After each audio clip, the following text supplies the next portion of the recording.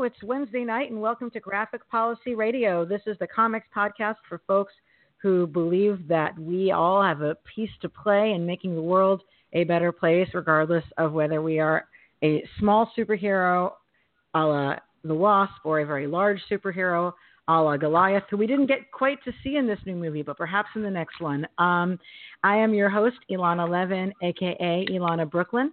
Really excited to have you guys joining us for the second show this week because it is about time that we sit and talk about Ant-Man and the Wasp. The movie's been out in the theaters for a little bit. I have not had a second to sit and talk with you, and so I'm really excited to have this fabulous guest I have joining me today. I would just say to start that this episode is going to be just spoilers. You've had plenty of time to see the movie. We're going to be talking in depth about the movie, what we thought about it, its political and social implications, and what we thought worked and what we thought didn't. So, as you may have seen, this is Marvel. Ant-Man and the Wasp is Marvel's latest superhero blockbuster, and people are talking about it as being a lighthearted heist movie about a crook turned superhero, but it's also about found family, the criminal justice system, women in science. Also, the Mexican community's profound love of Morrissey. It also features the MCU's first woman of color major villain. So I'm really excited to have my friend Felicia Perez joining me tonight. She is a narrative strategist and a lifelong geek. She is the innovation director at the Center for Story-Based Strategy, which is one of the organizations that I did Black Panther Fan Activist Con with back this winter. If you guys were in that, it was the gift making workshop. That was their baby especially, and they really just helped me do the whole damn thing. Like, these are my partners. They're badass. Felicia previously worked at the United Workers Congress, the ACLU of Southern California, and was a high school social studies teacher for 12 years in the Los Angeles Unified School District. She also was an active union leader and chapter leader for the United Teachers of Los Angeles. You know, I love my union folks. Felicia, thank you for joining me tonight. Thank you for having me. I'm super excited to be here. This is the combination of all of those workplaces and a lifelong love for both superheroes of all sizes, scales, and storylines. So super excited to be here. Thank you so much. Oh, excellent. Well, I guess I'll start us off by just sort of saying, were you a big fan of the last movie? Were you meh on the last movie? You're talking about the first Ant-Man or the Ant-Man and the Wasp? Yeah, the first Ant-Man movie. So here's the thing. I have been recently embarking on this project of toy photography.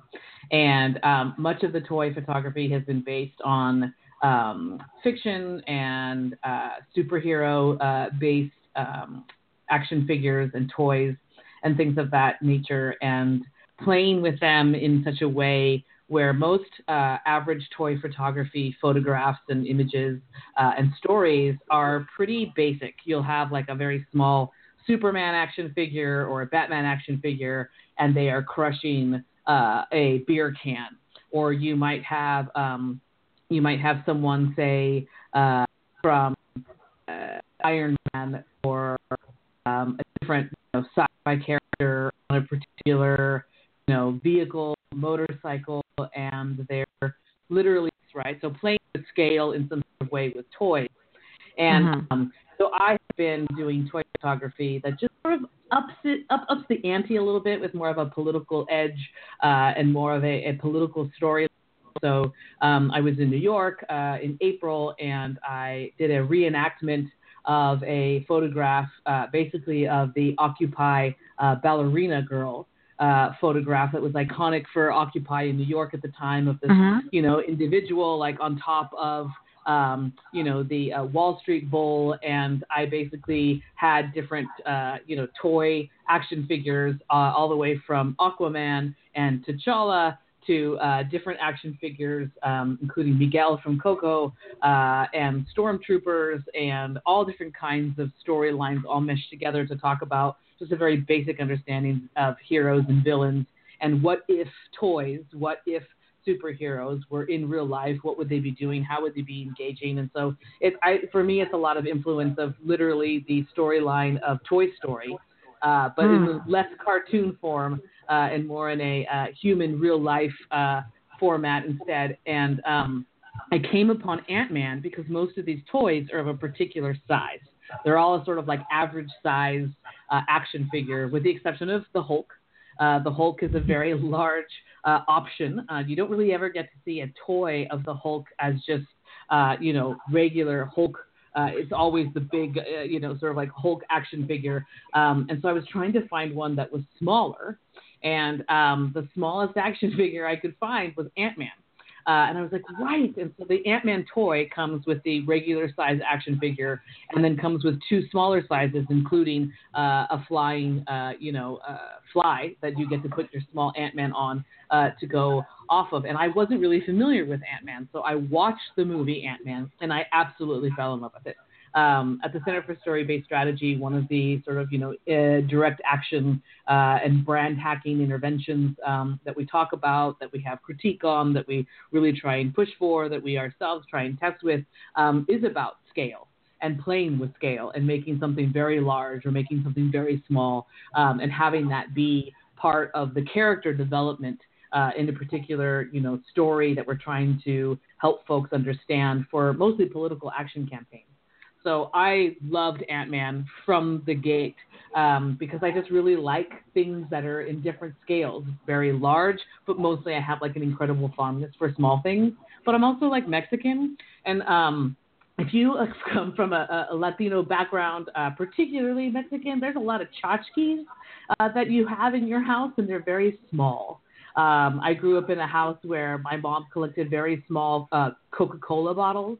And very small Corona beer bottles, very small cars. When Micro Machines came out in the 80s, oh my gosh, that was an intense moment. And I played with cars my entire life, really small Hot Wheels. They were always in my pockets, and Micro Machines were just like a whole nother level of small things.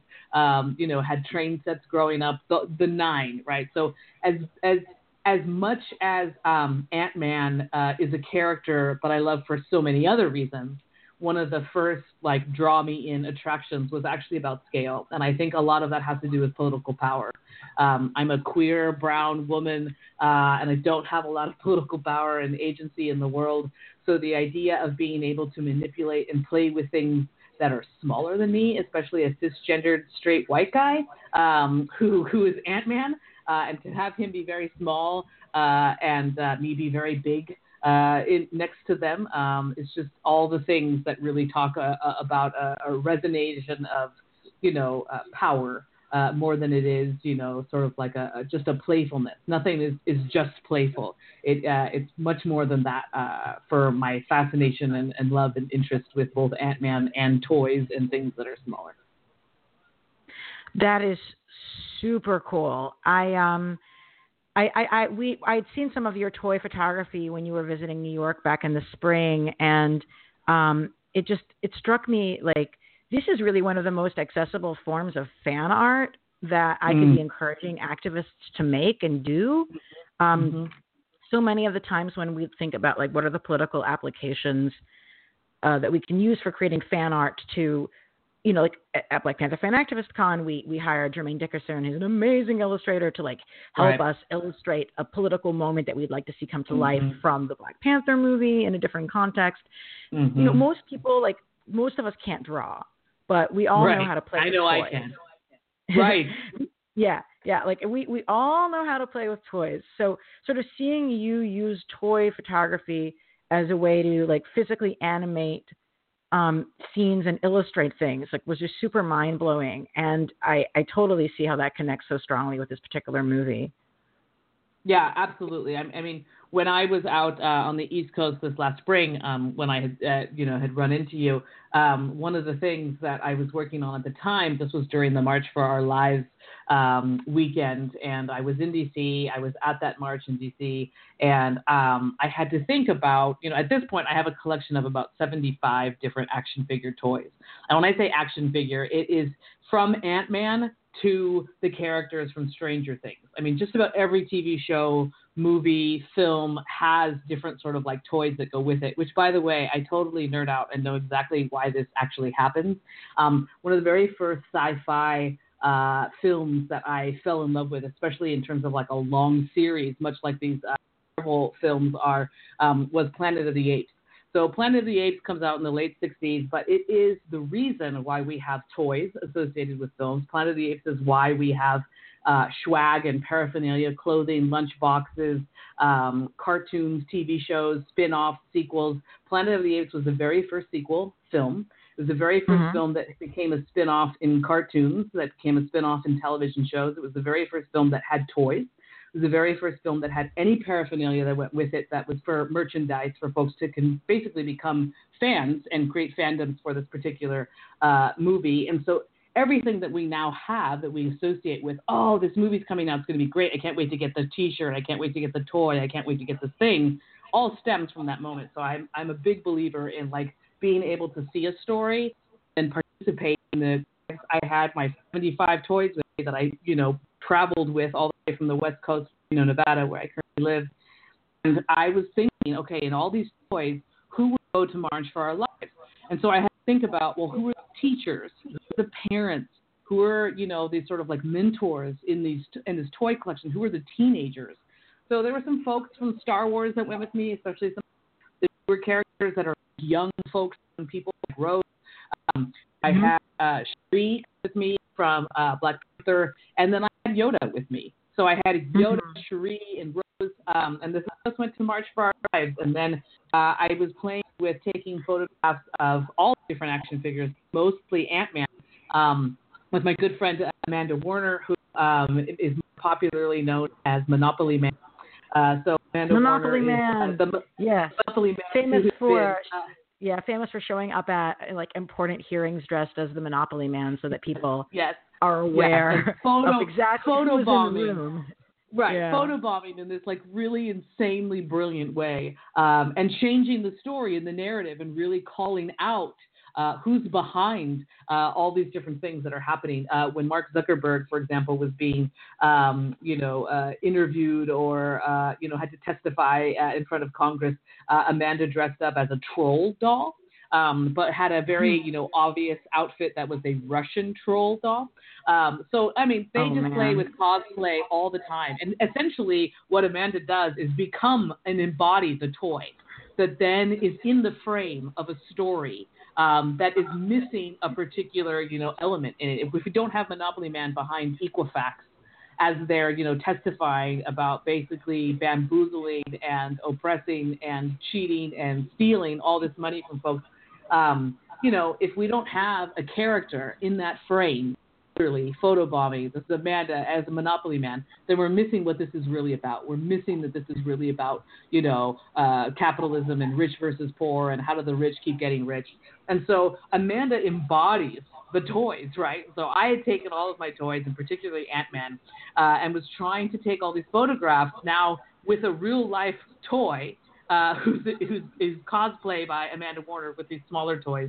And so it's just been really great to introduce characters and to talk about, have a moment where it's like organizing and storytelling and coming up with a political narrative, but that is also like fundamentally based in playfulness and in fun and in imagination. And these times and these particular political, moments that are going to be. Hello? I think we lost you for a second. Hold on. Yeah, you got dropped. Okay. Felicia is completely on a roll and being amazing. Let me just tell her you got dropped. Call in. So Felicia is going to be calling into the show in just 1 second. What shall I say in the meantime? Thank you for bearing with us. I have this new fancy microphone, and we're still getting used to having a different setup. And I know there was a bit of sound quality distortion on the on yesterday's episode with Teenie Howard, which I think was really fabulous, and I hope folks will check out, talking about really awesome independent comics dealing with things like death and being a person who's thinking about what that means. So check that out. Oh, wait, here we go. I'm back. Hey, Felicia. Hi. Okay. So, I think you sound good. Just the idea of playfulness is super important right now, in that, it definitely feels like we're up against a huge monster, speaking of scale and big and small. It definitely feels like we are Ant-Man trapped in these moments where we're getting smaller and smaller and smaller, and risk, possibly not coming back. I think I definitely sort of associated with that moment in the film about like risking the idea of becoming so small and potentially losing your ability to come back and be right-sized, or that somehow getting so small over and over and over again that you lose the ability to potentially have the power that you need to defeat something that is only big when you feel so small and are so small. So, it's been really great to play with these toys and to play with, introducing and bringing in unlikely characters into a frame of a particular narrative, and Ant-Man just speaks to all of those things so well. Thank you. Yeah, I really enjoyed the movie, and I enjoyed the first movie. I enjoyed the second movie. It was definitely a case where coming out of the movie, I felt like there were a couple of big ideas that I immediately jumped on and like felt the need to tell my partner immediately, like, I need to tell you about this thing.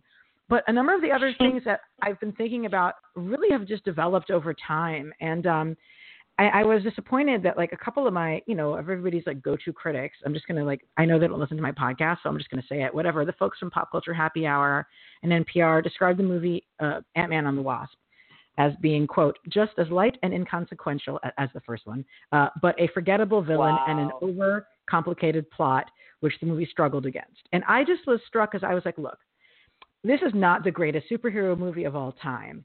However, this movie actually is about a number of things that are quite important. And in fact, the villain is really important. I think like on the surface level, and again, this is why I'm so disappointed in Pop Culture Happy Hour for not delving deeper into this. On the surface level, Ant-Man 1 was a movie about a man trying to take care of his family. And Ant-Man 2 is about a man and Ant-Man and the Wasp. And he's a man realizing that his family isn't just the people he's related to, and that his family is also the people he works with, who he has an obligation to. And his family is the woman who he loves family, who he also has an obligation to, and which he'd run away from at the end of the last time we'd seen him, right? And how his family isn't just the people he's immediately, like, genetically related to. His family is bigger than that, and he owes them something. And I don't feel like they were recognizing that. I mean, I think like the entire situation of his relationship with Wasp, saying like, you left us to fend for ourselves. I understand you're worried about your daughter, but like, we are also your family. And his daughter's, nobleness in saying like, I want you to care about other people. I want you to not just care about me, is so timely right now in the context of the surviving the terror of the Trump administration, when it's really easy to just say, okay, the president is a neo-Nazi and a fascist, so I'm going to just protect my own children and my own family and not poke my head up because that's how I'm going to keep my children safe. When in reality, your kids like want you to see you doing the right thing, not just by them, but by the community at large, because they're a part of that community at large. And because the health of the community impacts their own happiness too. So, like as a Jewish and queer person, like living in the Trump administration and dealing with like the trauma that I realized that I carry from my grandparents' experience on the Holocaust, like you're constantly in this state of debating, like, am I putting myself too far out there? What am I risking? What do I owe other people in terms of helping to take care of them? And this movie, while not, straight up saying it's about those things, is about those things. I mean, I really take heart with the idea that lighthearted somehow means weak, that lighthearted somehow means less powerful, that lighthearted You're a little bit quiet. means... Sorry, Felicia, okay, can you get a little louder? Yeah. Yeah, I'll try and get a little bit louder. I really just have issue with this idea that lighthearted isn't strong enough, that lighthearted isn't, something that is as powerful or as deep or as needed as it actually is. The same sort of things were said about the last Star Wars movie, especially some of the, script and storylines where things were about, let's not fight against the things we hate. Let's fight for the things that we love. Like, let's defend the things that we want to love. So, like, anytime there's a storyline where love is a superpower, where family is strength, where these sort of, values that are positive are expressed, it's all of a sudden lighthearted and not strong enough and not deep enough and not worth our attention. And there's this idea that lighthearted somehow means that it is to not be, given attention, that it should be ignored. I absolutely agree with you that all of these different, wonderful parts of this film were about alternative families. We're about expanding what family means, widening the frame of who is in our family portrait, so to speak, in terms of, a planet, a community, a continent, a country, a people, right? And so the fact that there are so many different levels of his family, from his friends, from people who he met when he was in prison, to people who he knows on the outside, to not, talk about how great of a film it is for being so poignant and on track with what's happening. Again, big spoiler alert, right at the end of that film, when we go back to this sort of, timeline of what happened in the last Avengers film, we have this moment where Ant-Man becomes abandoned, right? He is now separated permanently from this family of coworkers and lovers and family, and he is now, stuck in a place where he is so small and forgotten by the rest of his family, and you get this sense of what's going to happen to Ant-Man. Is he gone now forever because nobody knows where he is, because those who cared about him are no longer around? And that is exactly how you would describe what is happening right now with these still 2,000 young people who are, kids, children, who are also separated from their families, not knowing if their families are coming back, feeling small, getting smaller by the day, by the minute. And so how is talking about something that's happening right now with a different, set of characters somehow lighthearted? Because I wouldn't say that the separation of families right now and what's happening right now is actually lighthearted. That's so freaking sharp. Yeah. And I love what you were saying right now about obligations, right? It is a storyline about what is your obligation, who are you obligated to, and what are you obligated to do. And I think that one of my favorite parts is that the Michelle Pfeiffer mom character, she's this cisgendered white woman who doesn't take up space. Literally, the film is about taking up when strategically to take up more space and when strategically to take up less space, and to maintain your same power regardless of how much space you are physically taking up or not. I don't understand how this is quote lighthearted, or that lighthearted is somehow bad. I think that this is heavy-hearted. I think that this is a film that's very heavy and very large in scale, about centering the heart as how we actually defeat the villains that we create ourselves. Because the villain in this story, humans created, people created. She's a black young girl who, at least in the film, who is basically being experimented on, who has been abandoned herself, and who gains powers that she then turns because she gets to be, a ploy of the government. How, again, is this not completely relevant to what's happening right now? So, again, I would push back and say that this isn't a lighthearted storyline. This wasn't a lighthearted movie. This was a heavy-hearted movie. And that's actually what we need right now when we're having conversations with our families, when we're having conversations with young people and across multiple generations. The conversations that I keep having with my family, with my friends, with my extended family, just like the families that are represented in Ant-Man, is that right now it is about loving, it is about being heavy-hearted, it is about being radical lovers of our values, our principles, and ourselves, and that's why we are against and opposed and resisting so many different things, because of our radical love of our communities. And that's exactly what happened in Ant-Man. And further, Alana, I'm so just excited about this film because it also shows the superpowers that people have outside of being in actual superhero gear and costumes, right? It talks about the ability for us all to have superpowers regardless of our physical ability to shrink in scale. Yeah. I want to talk about Ghost a bit. I as a hardcore Marvel nerd, I'm the kind of person who was there was a villain and she was made up for this movie. They should definitely be repurposing a villain from something else, but making her not be a white person. Like, that's generally my line about villains, is like, you should use someone who exists, but like have them not be a white guy and not be straight. Proceed. But Ghost is not a villain from the comics. But God, Ghost is super important for the reasons you described. I mean, for one thing, guys, she is the first woman of color villain in the Marvel Universe. She is someone who has like survived something traumatic that was done to her because her dad had to be a big man. And he was also, because he was someone who was existing outside the support structures of the traditional science community, he was marginalized. I couldn't quite tell like who her dad like was supposed to have been in the past. Like if he was in Argentina because he was Argentinian, or if he was in Argentina because that's where bad guy scientists go in these sorts of movies. But regardless, it was sort of like, okay, he's someone who can't do his science thing the way he'd like to, and now his family's in danger because of it. She gets caught in between, and she gets used as a tool by the government without any concern for her well-being, safety, or health. And it's like how we have so many of the people in the armed forces are folks who are just trying to get citizenship for themselves and for their family and just trying to survive. And that just, and her physical performance was really great. Just having to sort of deal with that unstable molecular situation with her body, having to move and feel that, and being an actress who's performing like great feats of kicking people's ass while also experiencing pain.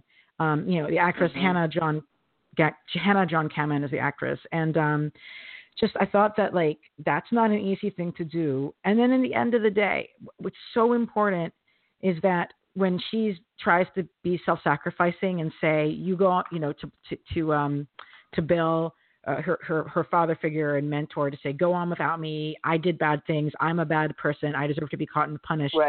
He says, no, you're not alone. I'm going to stand with you and protect you, and we're going to face this together.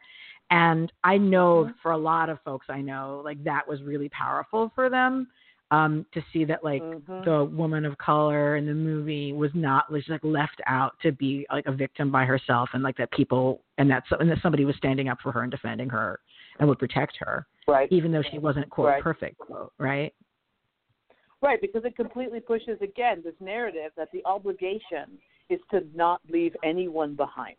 The obligation is to not treat somebody as if you don't know them. The obligation is to see yourself in every single person. That is the humanity moment, right? And so this is one of those beautiful moments in the story where the villain gets to be all of the different parts that they could possibly be. They're the victim, they're the hero, they're, all of these different transformative character possibilities. And she plays it so well. And the idea, I'm a trainer and an educator by heart, and when you ask people this sort of like fundamental icebreaker question, if you could have any superpower, what would it be, right? There's a lot of people who want to be invisible or walk through walls or do all these things, and we never really think about what are the consequences to the superpowers that we want. What are the consequences to the superpowers that we desire? Because if you can walk through walls, that doesn't mean that you can't feel them. It just means that you have the ability to do it. It doesn't mean that when you actually walk through walls or people that you aren't feeling that pain of going through those things. And her particular character, the ghost character, also with the ability to molecularly walk through things and pass through things, she also then has the inability to actually hold something, the inability to be still and be held and hold something is the only thing that she has the most difficulty to do, and that also causes her pain. So when she says that she's in pain in the film, you see it as physical, you could understand its physicality, but you can also see that it's also very emotional and mental, and it's much deeper than just the physical ability of what she does. But she reminded me a lot of V for Vendetta. In terms of the character of a character in the story, right, who has been hurt, who has been abandoned, who has been manipulated, who has been, probed and prodded and tested and used by like some sort of, faction of state-sanctioned violence, and then what do they do with that? So it's a very interesting character, and I love every character in the film, including the small cars, the Hot Wheels, the buildings, the Hot Wheels. They were all characters. Yeah, no, that's true. There was a lot of personality in all the vehicles. I mean, and also like one of the things that makes Scott a hero is at no point in time does he consider not also taking care of Ghost. Like when he finds out, you know, Right. he's like, okay, we're not going to let you stop us from rescuing, you know, Hope's mom, but I'm sure that Hope's mom can help you. Like, just stay with us a minute. We're going to help you as soon as we can. And so he's not saying like, oh, you're evil or whatever. Like, it's still coming from a place of like, I'm going to try to help as many people as I can. And that's also what he was trying to do, you know, with his friends and his new business, trying to be able to, you know, being former convicted people who came out of prison and trying to do work. It's not a surprise that they started their own business, because Lord knows, like, trying to get hired after you get out of jail is next to impossible, which is one of the reasons why people end up back in jail, no matter how many skills they've learned or how much work they could do. So they starting their own business, you know, thankfully, probably because of Scott and him having a certain amount of white privilege, they have the access to have at least a little bit of startup money, although not much, as we hear. Like, they're literally about to not make the paycheck at the end of the week if they don't get this gig. Right. But, you know, they're all super trying. They're all, it's all on a wire. It's all on a wire for them to be able to make it. You know, I want to just talk a second about Luis, who is a controversial character. That's Michael Peña's character.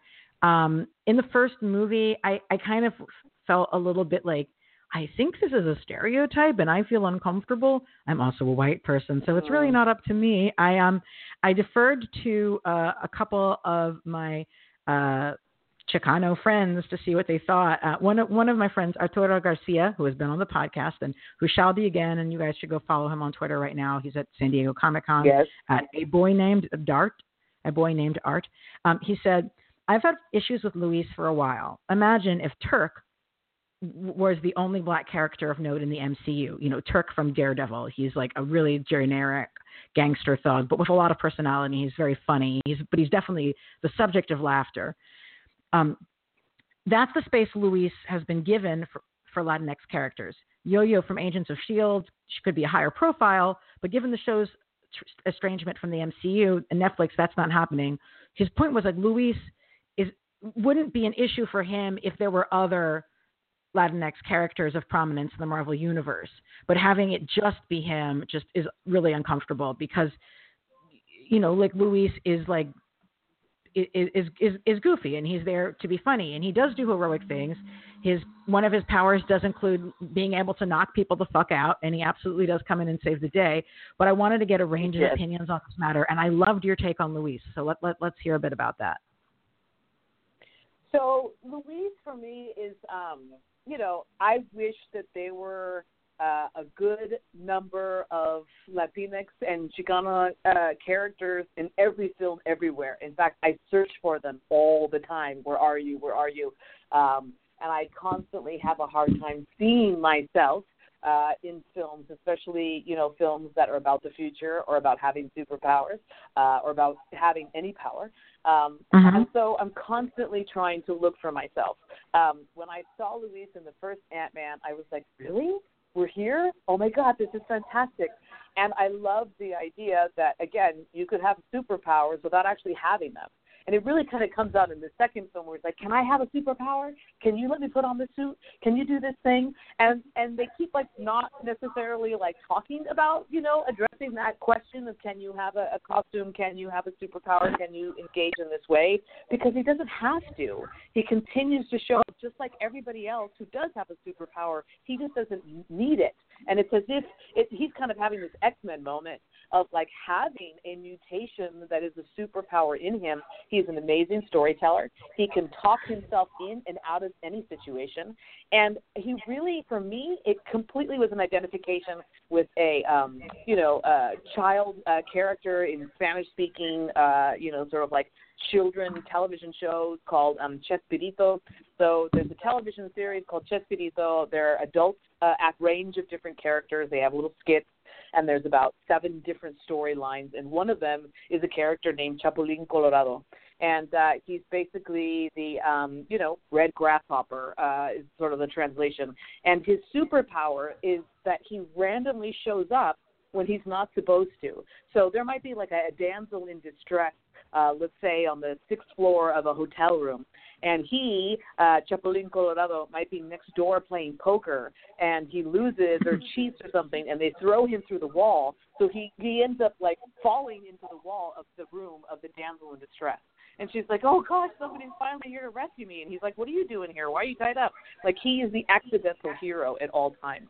And he is a fan culture favorite in Chicano communities in terms of, like, Chapulín Colorado. He has his weapon of choice is this small little plastic hammer that when he hits it, like, makes a squeaky noise.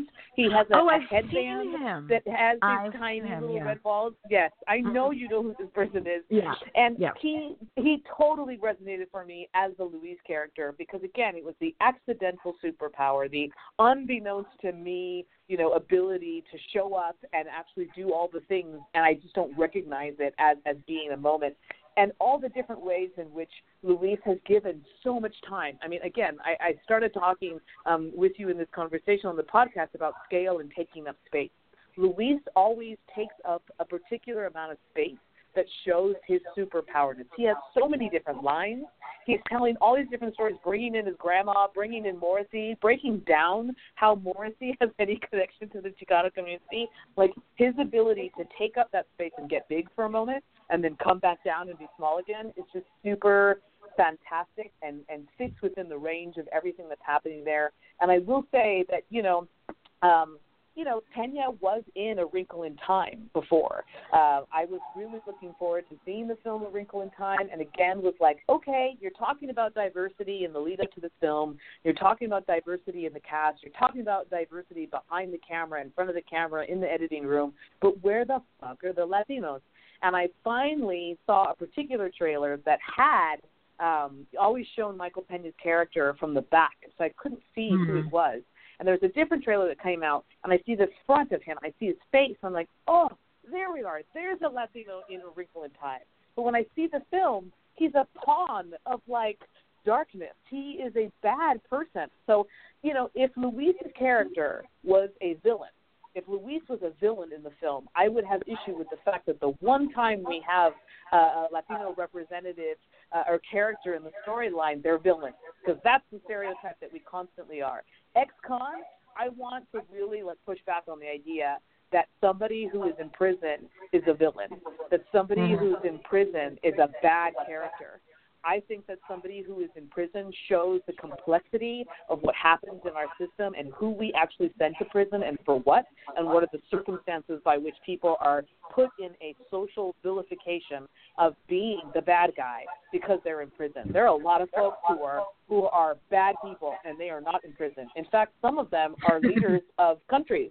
Right? Yes. So the idea that people who are ex-cons, right, the idea that people that are ex-cons or prisoners or anything like that they are automatically the bad folks is really something that I would really want to push back on. And so the idea that Luis is a hero, has superpowers, takes up space, and then doesn't take up space, is a full controlled agent in this, and is actually the person who's running the ex-con establishment business that they're trying to come up. He is the man.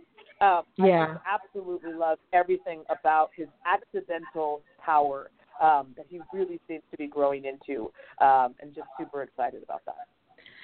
Thank you for that. I want to talk about scale a little bit more. We learned in the last movie that Janet Van Dyne had gone subatomic, and we see now why, it was to stop these missiles. And I couldn't help, in the narration, Hank Pym is saying it should have been me. I should have shrunk myself down to do it, but my regulator was broken. I couldn't do it. So she stepped up and did it. And, I definitely respect that he's someone who let her make that choice and wasn't going to try to be no. You know what I mean? He respected her and let her just make that choice.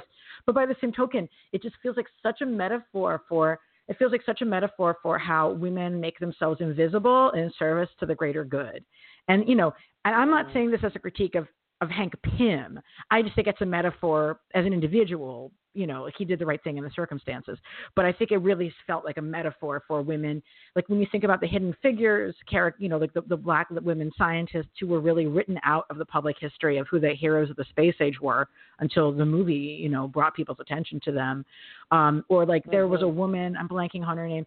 She and her partner like discovered something and got the Nobel Prize, but only he got it, because they would be too confusing if both their names were on it, like that kind of thing. The way women are expected to make themselves small in service to the man. And that just felt like that was a really clear parallel to. But one thing that was really very much in the script, though, as somebody pointed out to me, he gets called doctor all the time, and Janet doesn't. Janet is clearly a scientist here. Now, in the comics, Janet is not a scientist. She's one of the rare superhero characters whose like day job has very little to do with what people would assume superheroes have to do, but actually has a great deal to do with superheroes' success. In the comics, she's a fashion designer, and in comics canon, like going back to the invention of the Avengers in the 60s, she names the team. She came up for the idea of like, let's hold a press conference to tell people about what we're doing. So even in like in Jack Kirby and Stan Lee's original comics, like that were written before the second wave of feminism, and there was like plenty of cringeworthy shit going on, believe me, they still were like, Janet came up with the Avengers. Janet named the Avengers, and she's like the marketing person. And, marketing skills and branding skills are often very categorized as being like pink feminine skills and therefore worth being mocked and not as valid and important as science. And, so I thought it was really cool when recently, I'm pretty sure it was my friend Jeremy Whitley in his comic Unstoppable Wasp, had Janet point out to folks like on panel, she's like, nobody seems to remember that I named the Avengers, and that was a kind of an important thing. And I'm the founder of the Avengers, but whatever. And I was just like, yes, exactly. Like how the woman's contributions that are gendered as more feminine are ignored. Anyway, I'm fine with the movie having her not be a fashion designer. It would have been just one too many themes. But I did want to shout out to her original origin, which is really actually pretty cool. But she is a scientist here. She doesn't get to be called doctor. She does have amazing hair, though. Michelle Pfeiffer has amazing hair. Michelle Pfeiffer has many things that are amazing. I think that it's super interesting. I love where you're taking this about like the marketing and the branding, and that she's really the creator of what the story is going to be of the Avengers. She gives them the name. She gives them all these different parts and pieces. And in today's sort of like political work, the various tasks and skills and roles that people need to play in order to make political actions have the impact that we want them to have. Communications and people who market the stories that we want to be telling are central.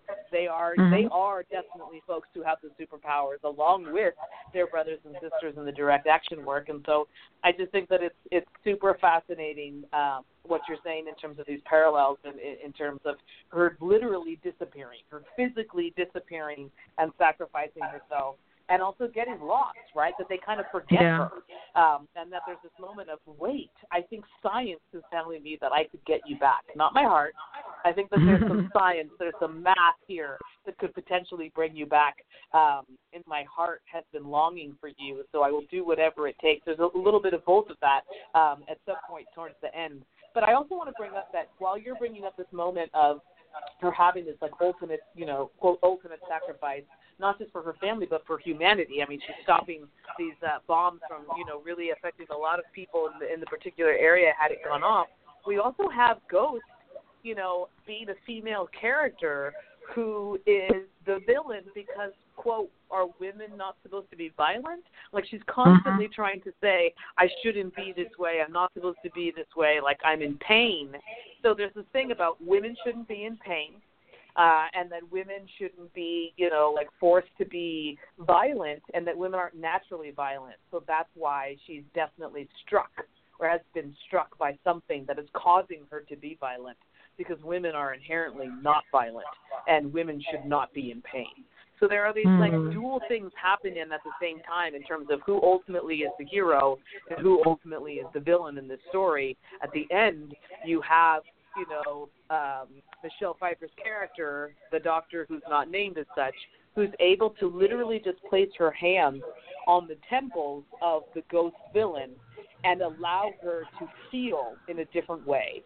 She feels less with her whole body and more with other things because she's able to actually be present completely. And I just think that there's like a whole moment there of like, what are we really doing? You know, like, could ghosts be healed without necessarily turning off their physical strength and ability to cause harm to people who maybe need harm caused to them? Like, I just, there are these two things happening at the same time in terms of what does healing actually look like for men and for women? What does power look like for men and for women? How does scale actually not, you know, just because men get small and women get small, it doesn't have the same impact. It doesn't have the same story. So, you know, and the Wasp never gets really big. It's only Ant-Man. You recall that scene in the recent film where the two characters are comparing how big they've gotten, right? Like, oh, I've gotten this big. Oh, no, what's the biggest you've ever gotten, right? And Wasp is basically saying, you know, interjects and is basically like, can you both stop talking about how big your dicks are, essentially? Like, that's how the conversation was going. But there was definitely a lot of these moments about, you know, sort of like a toxicity of masculinity and a disappearing and a smallness and a taking up no space for women and particular types of women in the storyline as well. Well, I also want to talk about Lawrence Fishburne's character, Dr. Bill Foster, who I was so excited when I saw he was cast. I'm a huge Lawrence Fishburne fan. I cannot not have a crush on him, no matter how old he is. But his character, Bill Foster, in the comics becomes Goliath, who basically is a superhero who gets super huge, and he is someone who's like a co-scientist with the original Ant-Man, Hank Pym, and you know, and on all that. And I thought that the fight between the debate or argument between him and Hank over who should be getting credit for the research, again, I was like, oh, this white fucking scientist deciding that he's the one who's actually the expert, marginalizing the work of the black scientist who's now like, you know, he has this nice professor job, but he's not making $1 billion like the Pym business was a huge company, right, making a lot of money. Right. You know, I mean, so, you know, Bill Foster is in a different position. But the good news is, of course, unlike in the comics where Bill Foster totally got shoved in a refrigerator, basically, at the start of Civil War, just because they needed to have a named hero die, Bill Foster didn't get killed here, thankfully. Like, Bill Foster is, like, frequently used in comics analysis as an example of, like, I don't know, let's just kill the black guy. So I'm glad that didn't happen here, and that Bill Foster did not get killed just because they needed someone to die and they didn't want to have to sacrifice one of their white toys to do it. But yeah, I just loved having him take care of Ghost, and like that relationship was clear. And he can be so, and Lawrence Fishburne can be really funny, and that scene between him and Hank Pym was just freaking hilarious. I almost died. Yeah, I was waiting for some fun sunglasses to come out and some. There's that scene where they show him, you know, giving a lecture in the class, and I was like, are there going to be pill options here? Is there going to be a red pill and a blue pill as it comes out? I mean, I was definitely waiting for some, you know, Easter egg of Matrix sort of like storyline in there, and it didn't come. But you know, just having Lawrence Fishburne in there alone is enough. Yeah, and that he'll be able, and that he can come back, and he's not dead. Maybe he'll have some role in rescuing Scott. You know, I don't know. We shall see. That definitely feels like that's the softball there. I would say that's the reason why he wasn't killed off in the film is because somebody has to be thinking about, be considering. Wait, where are they? Where are the rest of them? Because the movie sort of left with this idea that we don't abandon anymore. Definitely widening the frame of who is family, who do we have obligations to, and if you set that up and have this moment where, you know, half of everybody is gone, my question is Dr. Foster still around? Yeah, I mean, in the end of the first movie, it was clear to me that they were going to have Janet, obviously they ended it with Janet with Hope, getting a WASP suit. So I'm like, okay, these guys are smart for a change. And they're like, oh, we can expand our stable of heroes to include a woman incredibly easily, and could have done that from the outset of the movie. Let's not make that mistake. Let's have her be in it in a second. But also it was clear that Janet was going to be brought back in some way. Like, the reason why they have him go subatomic and come back is because that when it's to show amazing psychedelic visuals that people will continue to get stoned to for generations to come, but also because it gives them ability to have her get brought back and have the rescue. And it was also it was cool because it was not a damsel in distress rescue in the slightest. It was, she gets herself saved. She uses her own powers to be able to show her family where to find her, which was super cool. I also really enjoy the ridiculously painfully charming Paul Rudd embodying having her pilot his body when she takes over his body. It would have been really easy for that scene to have been played in a way that was anti-queer, basically. It would have been really easy to have it suddenly be where he's suddenly mincing, and the joke is that he's being effeminate. And dude, Paul Rudd, and to the director, they're like, no. He's going to clearly not be the same person, but it is not going to be played off as haha, now you're effeminate. Effeminate is bad and silly. They dodged a bullet. It would have been so easy for that to go badly. And they actually did a great job of it. And the whole thing with oh shoot, I'm holding your hand. Oops. That wasn't played as a gay panic thing. It was played as oh, right, you're not my wife, you're not my husband, right? Okay, back to normal now, thank you. It could have been so easy for that to be homophobic and anti-feminine. It wasn't. Absolutely, and you nailed it. You absolutely hit it correctly on the head. That is exactly what happened. They did it right. They did it without offense. They did it with it being clear what was happening, and without anybody having a moment of, oh, here's where we can easily put in the gay laugh gag. And, make that be a constant trope. They went different. And I think that again, lends itself to critics being able to say it was lighthearted. It didn't offend anyone. I just really want to just push that as much as possible, that lighthearted, not having controversy, not having somebody be offended, not having people walk away and go, oh, that was a little too this or a little too that, or I did, these are actually good things.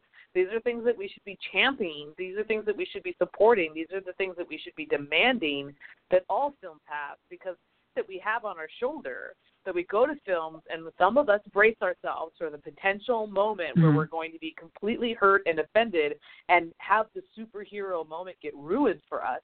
Or there are these moments where, something really horrible is going to happen, and what we're then teaching as values in that storyline for any of the audiences and consumers of that story is that this kind of violence, that this kind of denial, that this kind of, marginalization is okay and is acceptable. And none of those things came out in this film. And so I just, again, I challenge us as an audience to really reframe what it is that we actually want in a film versus that it's just different from most of the films that we get. Speaking of having things not be offensive, I want to do a little bit of comics history about the history of FBI agent Jimmy Woo. I was so excited when I found out that was the name of the character he was playing. Randall Park's famous comic actor who's just ridiculously talented, funny, and charismatic.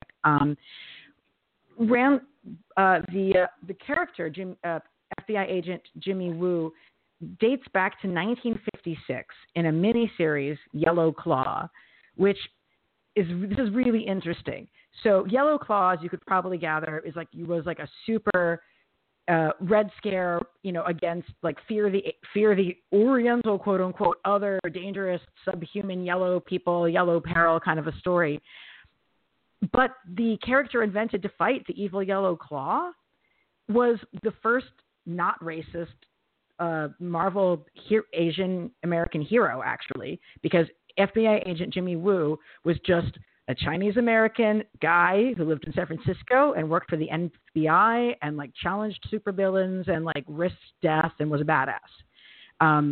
The art of the first issue was kind of stereotypical and awkward, but from the second issue, which Jack Kirby, my man, started to draw, it wasn't it wasn't even like that cringeworthy, like, why is everybody's skin this color, like yellow art. It was straight up like, this is an Asian American guy and he works for the FBI and he's a badass hero.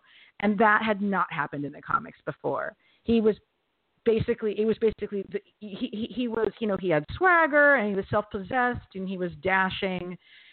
And he was just very much like this traditional, like, FBI agent do-gooder, hero. And the only thing is he operated out of San Francisco and was Chinese American. And that was a huge deal. So, going back to Jimmy Woo definitely is a character who has real legacy in Marvel Comics. Jimmy Woo was not at all like Jimmy Woo. Like Jimmy Woo of the comics was definitely not a comic character. And that was a good thing, as we desperately needed like an Asian character who wasn't treated as either a horror or a joke. I was a little bit disappointed that we didn't get to have any of the sort of badass super spy agent Woo, not spy. I guess FBIs are they're agents, they're not spies, whatever. That we didn't get to have that in the movie was a little bit disappointing to me, but by the same token, Randall Park is always such a pleasure to watch. So I suppose they did the thing that I usually do want them to do, which is to recycle some other name and bring some new life to it. But yeah, that's my bit on FBI agent Jimmy Woo. He later goes on to join S.H.I.E.L.D. and throughout comics you'll periodically see somebody pull him out and be like, oh, that's right. We have this like great Chinese American like super agent dude. Let's not forget him. Let's have him be the agent that Captain America interfaces with. Let's have him run into Daredevil because Daredevil's in San Francisco. And so he also was like a very like San Francisco character, which was also again great for the purposes of this movie, which was based in San Francisco. Yeah, I think that's probably one of my more complicated, and I sort of let that go, and I probably shouldn't. Watching all of these different Avenger and Marvel films is that there's always this, like, in these comics, there's always this very, compatible, symbiotic relationship or with law enforcement. So, in Black Panther, we have, in the Black Panther film, who is allowed to be one of the heroes is also the CIA. There's complexity about like Killmonger being a part of the military, and you've got Claw, and but they're bad. No, there's this idea in the Avengers and Marvel films that there are some good cops, but there are some bad cops. There are some good FBI, CIA agents, and some that are bad. Just like there are some good superheroes and there are some bad superheroes. And I think that for me doesn't really resonate. So you have these characters in this Ant-Man and the Wasp film that are these police officers, and none of them are ever the villain. They might be the joke. They might be the point of comic relief. They might be seen as stupid and silly and ignorant and, like Keystone Cops, like they're never quite there at the right time. But they're not seen as bad people. So it's just it's complicated for me that the military and the police and what in real life is oftentimes not complicated. It's very cut and dry. It doesn't matter who you are as a person. You give them that amount of power, that amount of training, that amount of state-sanctioned approval of the violence that you're doing, and you're automatically good. And so at least in the Avengers, there's like good and bad within it. And in real life, I'm not so sure it's that simple. Yeah, I definitely am always, it's something that like superhero fans in general like struggle with in terms of our consumption of superhero media in general as well. I would say about in this movie, at least, it is clear that the FBI should not be spending its time bugging these people. So Absolutely. While you have a very, very personable and likable face on the FBI, it's also clearly like they're just so eager to watch anybody slip and jump on them for no damn reason. They refuse to understand any subtlety or context. It's all just like the letter of the law with no shades for interpretation of the realities of folks' lives. And it's clear to everybody that them doing this is a fucking waste of time. Like Thanos is out there somewhere doing some real shit, right? But you guys are just going to continually to harass these formerly incarcerated people for what reason? So, I don't like that the face of policing and especially the face of the FBI is like, we're super personable, but at least like nobody watches this and says, gee, the FBI sure is cool. Like, you don't watch this movie and think the FBI sure is cool. You're like, that FBI, they keep meddling in my hero's ability to have a happy and fulfilling life. Why won't they leave him alone? And that's better than some of the other movies. Right. Agreed. But if you're an Asian American watching this last Ant-Man and the Wasp, I'm not so sure that you don't want to be Randall Park. I'm not so sure that you don't want to be Jimmy Woo. I mean, I think you might not want to, because he seems, sort of like a fool. He's the jester. He's the joke of the story. But who else do you have? If you're Asian American and you were watching that film, who else do you have to identify with and have as another option, an alternative? Yeah, he is the only Asian American character in the movie, right? I think so. Yep. So, pretty limited. We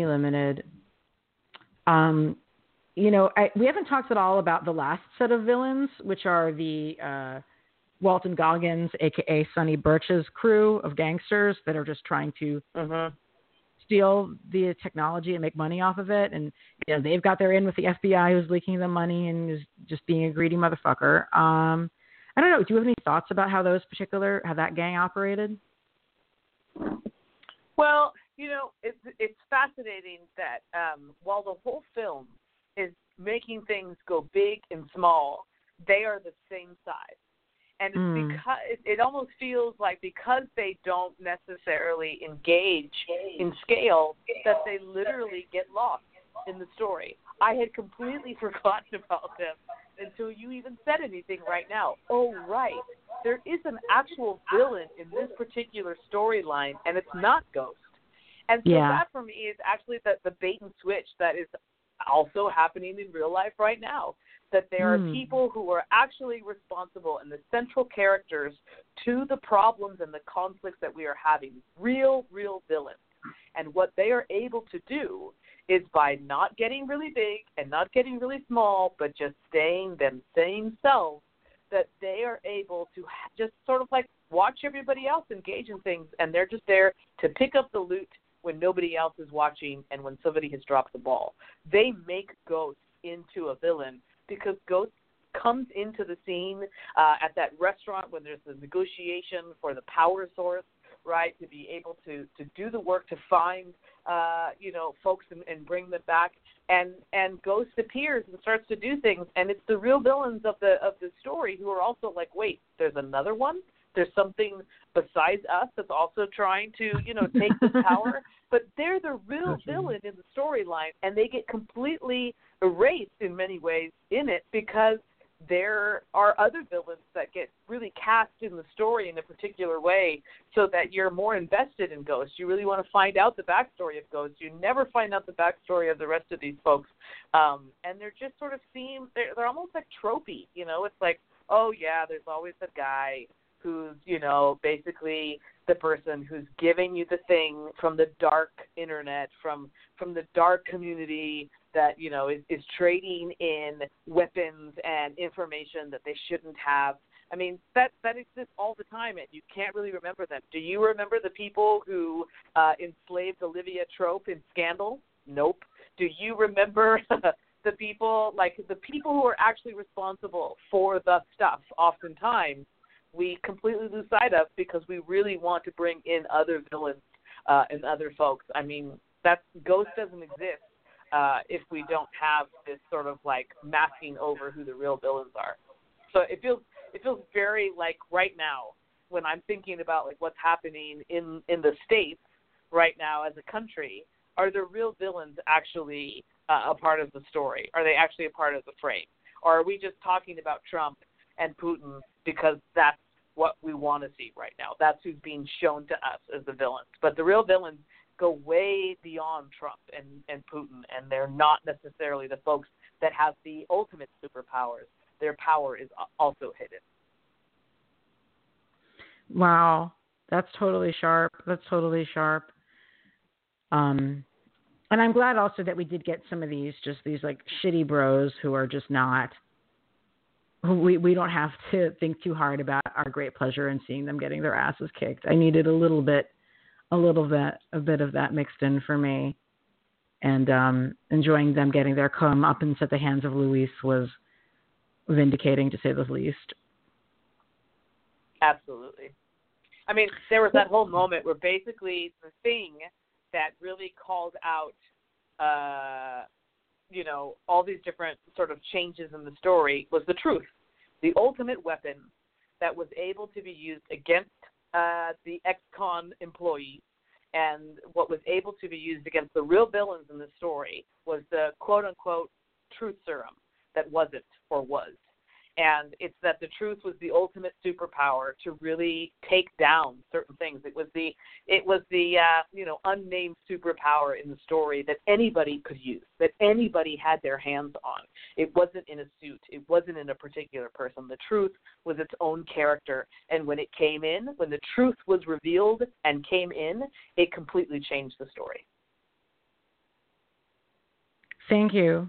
Thank you, Felicia, for joining us. I've just had my mind blown many times over in our conversation. I'm ecstatic at how amazing a guest you are, and I hope you will come on to talk about more things in the future because this was fabulous. Hate to be self-congratulatory. Absolutely. Thank you so much. Thank you so much. Where can our listeners follow you on the internet or follow your work or find out more about what you guys do?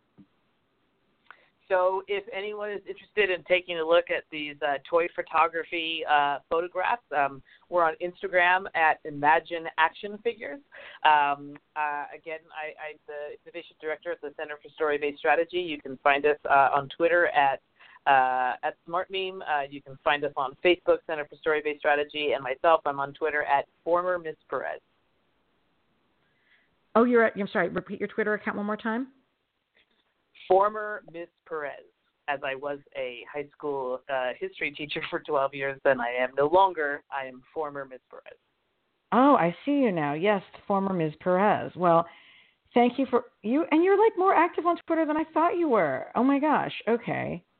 Well, this is very informative for me as well as for our listeners. So thank you for joining us. And we're going to be leading a session together at Netroots Nation if anybody's coming to Netroots Nation Conference in New Orleans, August 2nd through 4th, to become a better activist, to connect with other activists, and generally be awesome. So thank you, Felicia. And I'm looking forward to seeing you very soon. Talk to you later. Yes, see you soon, my friend. Bye. Bye. So thanks, you guys. I actually am not sure what our next episode is going to be on Monday. Woo! But there will be an episode Monday. Exciting to have that. It could be a rundown of San Diego Comic-Con, but I just have to check with my other host, the erstwhile Brett Schechner, and see if he's available to talk about it. In fact, if you care about San Diego Comic-Con, you should be checking out graphicpolicy.com right now. There's great coverage of it on the site and on their Twitter account at Graphic Policy. So yeah, if you're coming into this episode late, it's going to be on YouTube. It will be on YouTube eventually. It usually takes a few days for that to happen, but it's on iTunes, SoundCloud, and Stitcher is where our show lives. It'll be downloadable there soon. And I hope you'll listen to it, check it out. And graphicpolicy.com is our home base, our website.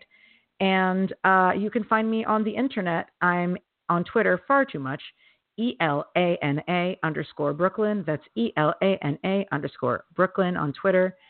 Give me a shout out. And thanks again. Keep it geeky.